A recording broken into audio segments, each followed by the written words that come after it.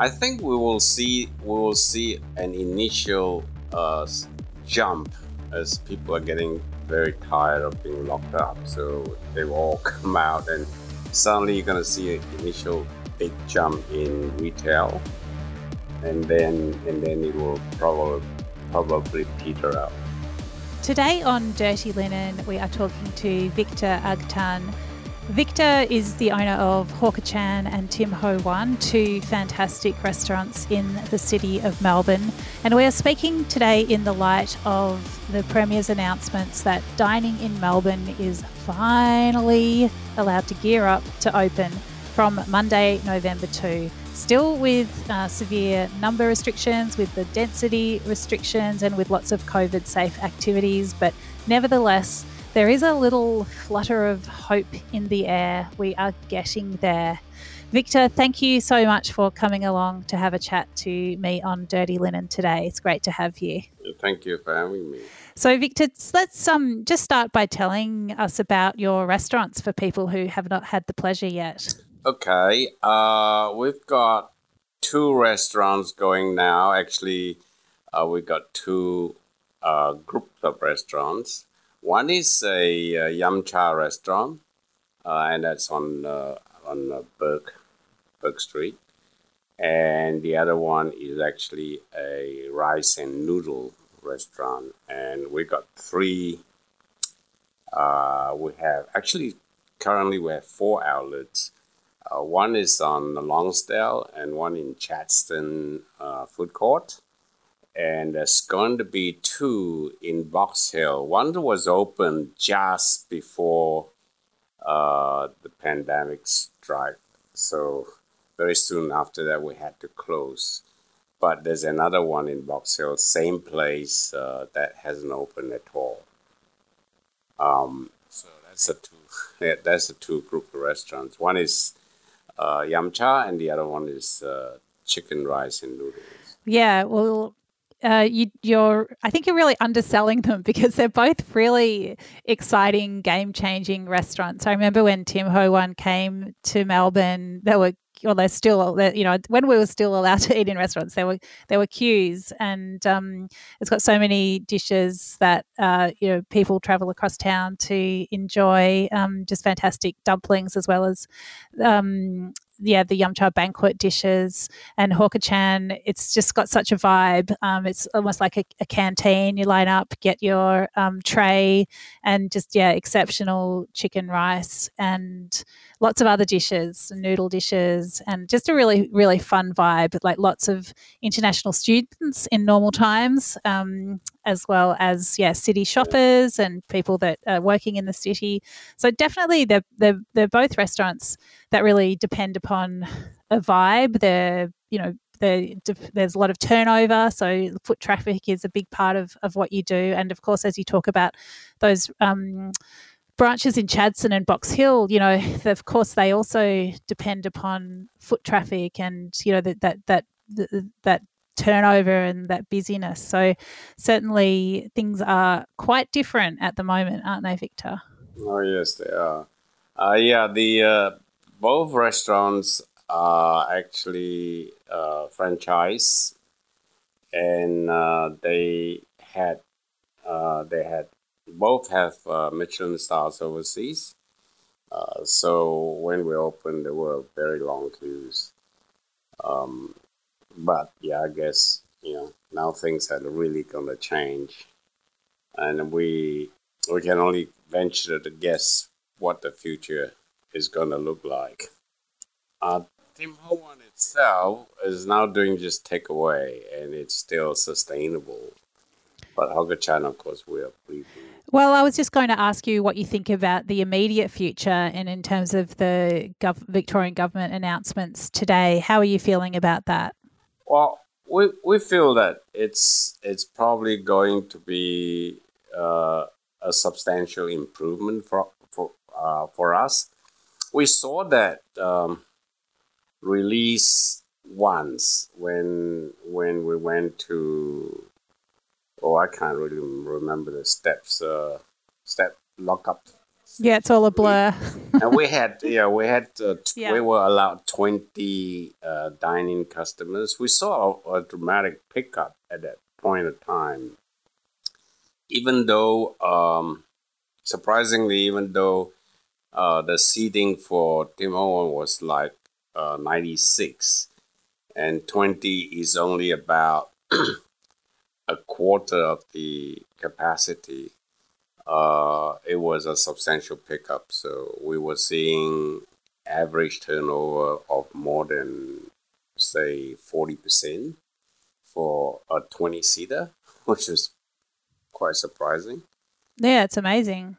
I think we will see an initial jump as people are getting very tired of being locked up. So they will all come out, and suddenly you're going to see an initial big jump in retail, and then it will probably peter out over longer term. But hopefully, as that initial excitement peters out, the restrictions will also ease and perhaps things can reach some sort of equilibrium. Do you think that's a possibility? Yeah, it will reach an equilibrium. I mean, that point of equilibrium is where we actually are trying to figure out where is that point. Is it going back to what it used to be? My guess is not going to be. It's good. It's gonna change. Things are gonna change quite substantially, and we're probably going to be social distancing for a long time to come, aren't we? Yeah, I reckon that's going to be part of the landscape for a good while.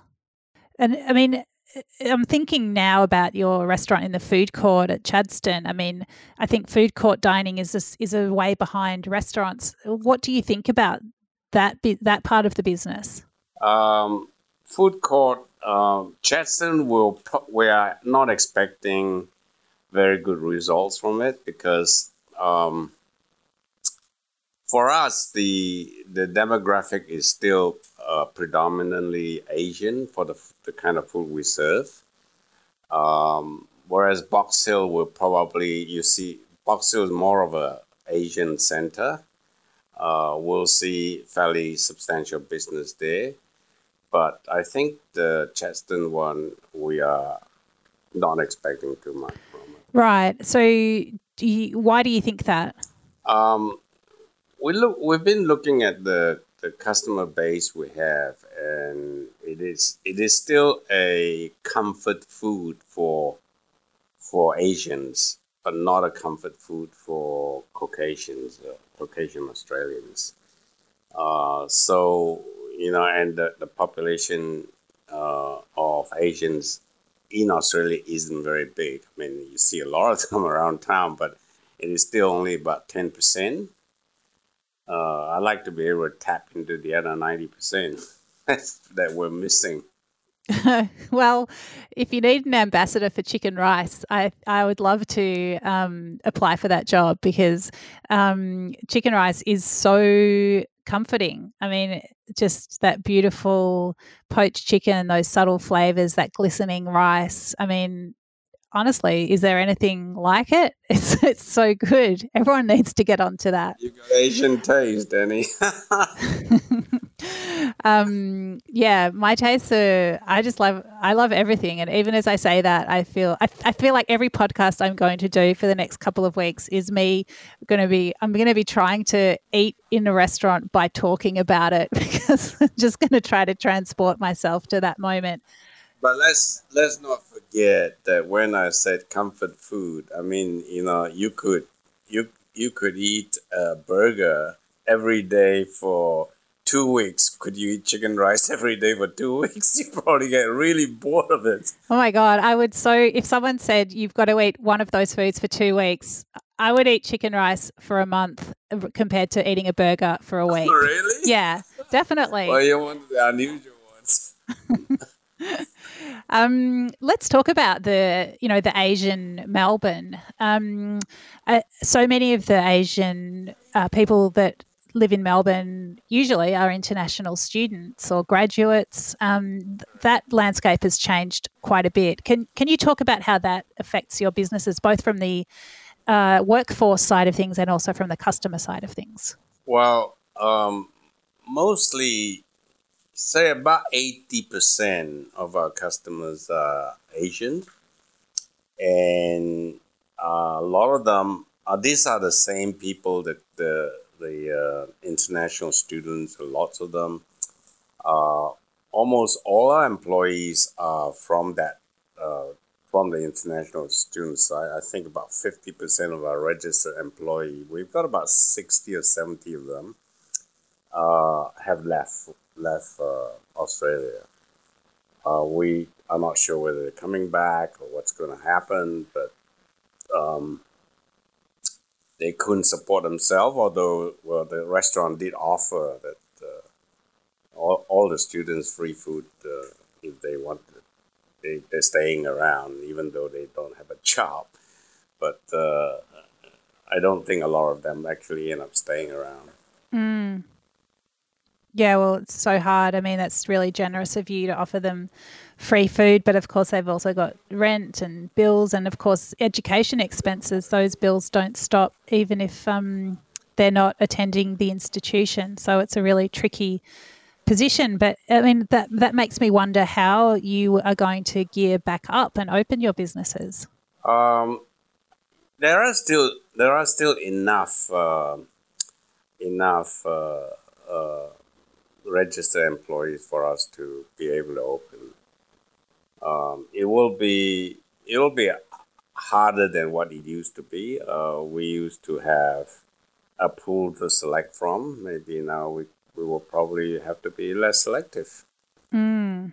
That's interesting because that's something that people have talked about at every level of the hospitality industry and all the different sectors and nooks and crannies, at the fine dining end, when people have talked about their temporary visa workers leaving Melbourne or leaving Victoria or leaving Australia, they talk about that sort of skills drain at the top end where it's just people and that, who is there that can fill those roles. Some of these sponsored workers are here because their skills weren't evident in the local population. And I think, you're speaking about something that's at a different place in the market, but again, it's, we'll be relying on different people and perhaps not your first choices to fill some of those roles and to, get food to Melbourne diners. Yeah, that's true. That's true. I'm not even sure that the how many of the restaurants around that's going to actually come back, or how many will be closed permanently. See, these are the unknowns at the moment. We know that a few restaurants have already decided not to open because the costs of maintaining it at the moment is quite high compared with the revenue you can generate from takeaways. For instance, Dragon Boat, who's been around for 30 odd years, have decided they're not going to open. There's a couple more.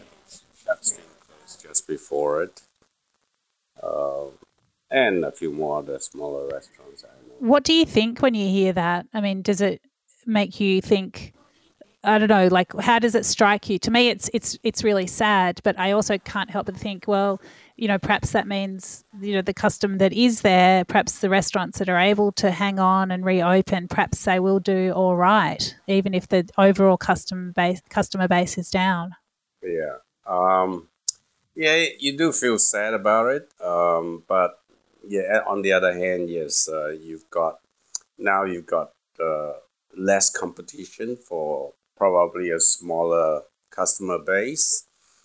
I think that this environment will change quite substantially on the longer term. I think takeaway and delivery is going to grow, much like the same way online shopping has been growing. Right. So you think you'll continue with the takeaway as well? Yes, we definitely will. We've seen that grown as well over this lockdown period. Of course, you would because they can't dine in, so they got to take away. Mm. Yeah, of course.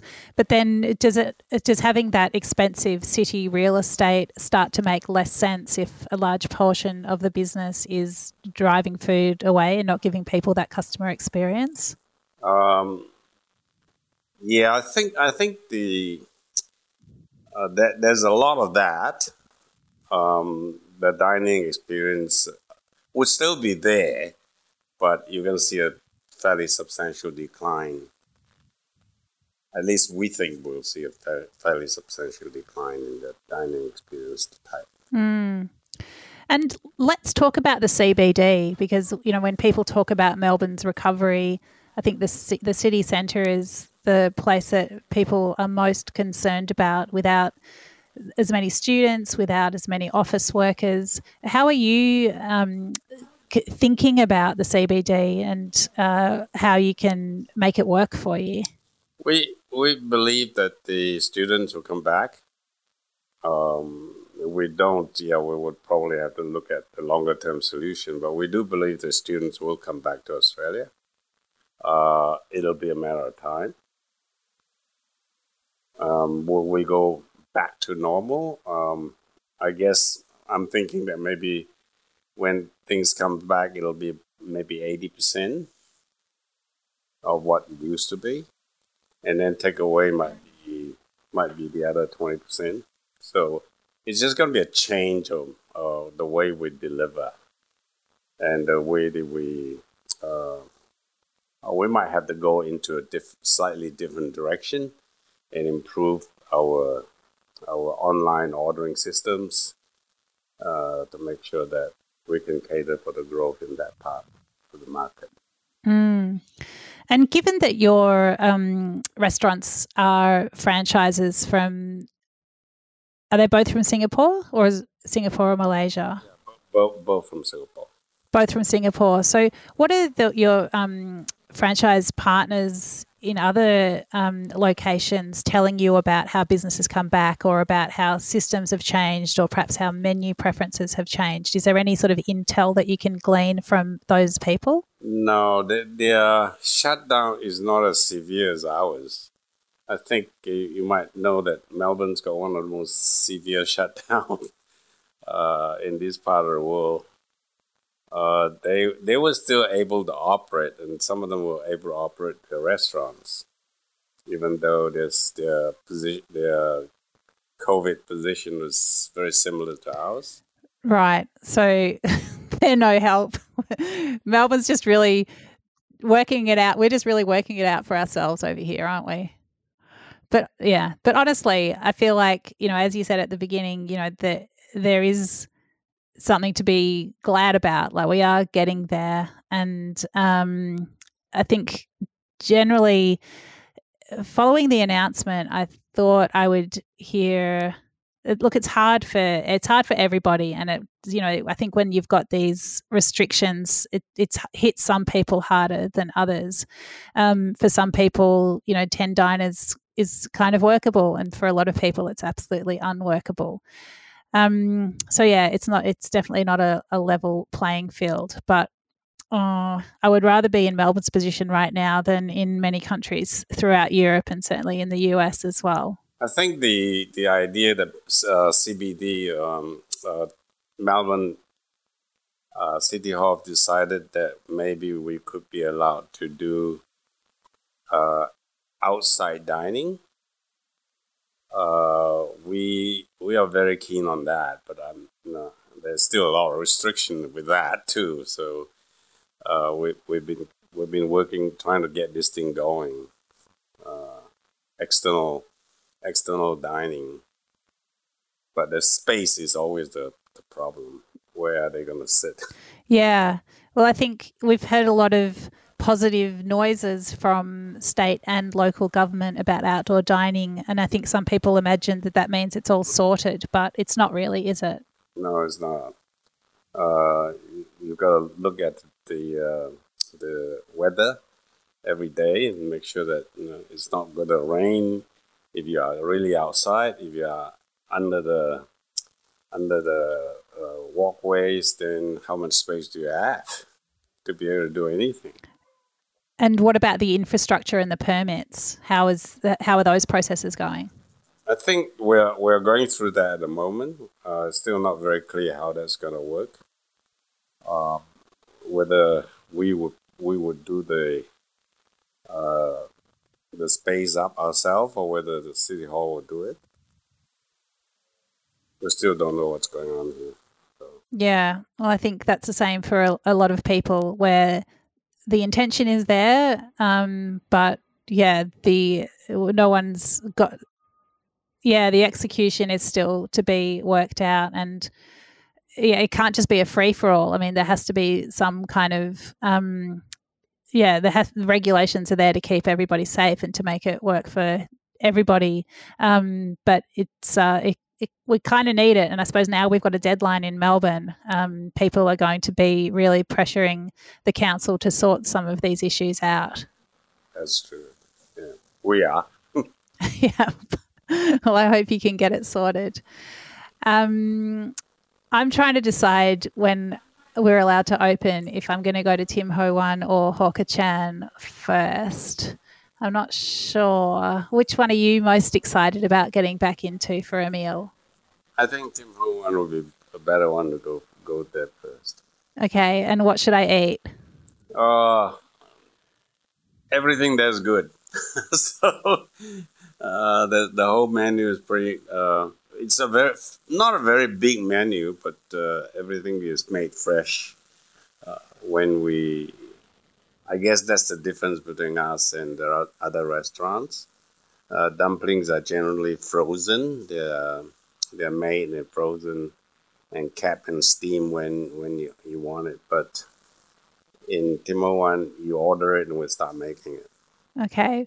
All right. Well, I'm going to go in. I'm going to order one of everything and I'm going to be extremely happy. Victor, thank you so much for sharing your perspective today on Dirty Linen. It's fantastic to hear from you. I wish you all the very best in getting your outdoor dining sorted. I wish you fine weather, happy customers and excellent staff. And I really hope you're correct that the international students are going to flow back to Melbourne. We need them. A lot of changes coming up. There are. Thank you very much. No worries. Great to have a chat. This is Dirty Linen, and I'm Danny Valent. We air the issues that the hospitality industry finds hard to talk about. We spend a week thrashing around each issue, hearing from different people with unique perspectives. We want to hear from you as well. If you have something that needs to be said about a topic, get in touch so we can include your perspective. Contact us at dirtylinen@deepintheweeds.com.au or hit us up on Insta at Dirty Linen Podcast. We can't wait to hear from you. This is a Deep in the Weeds production.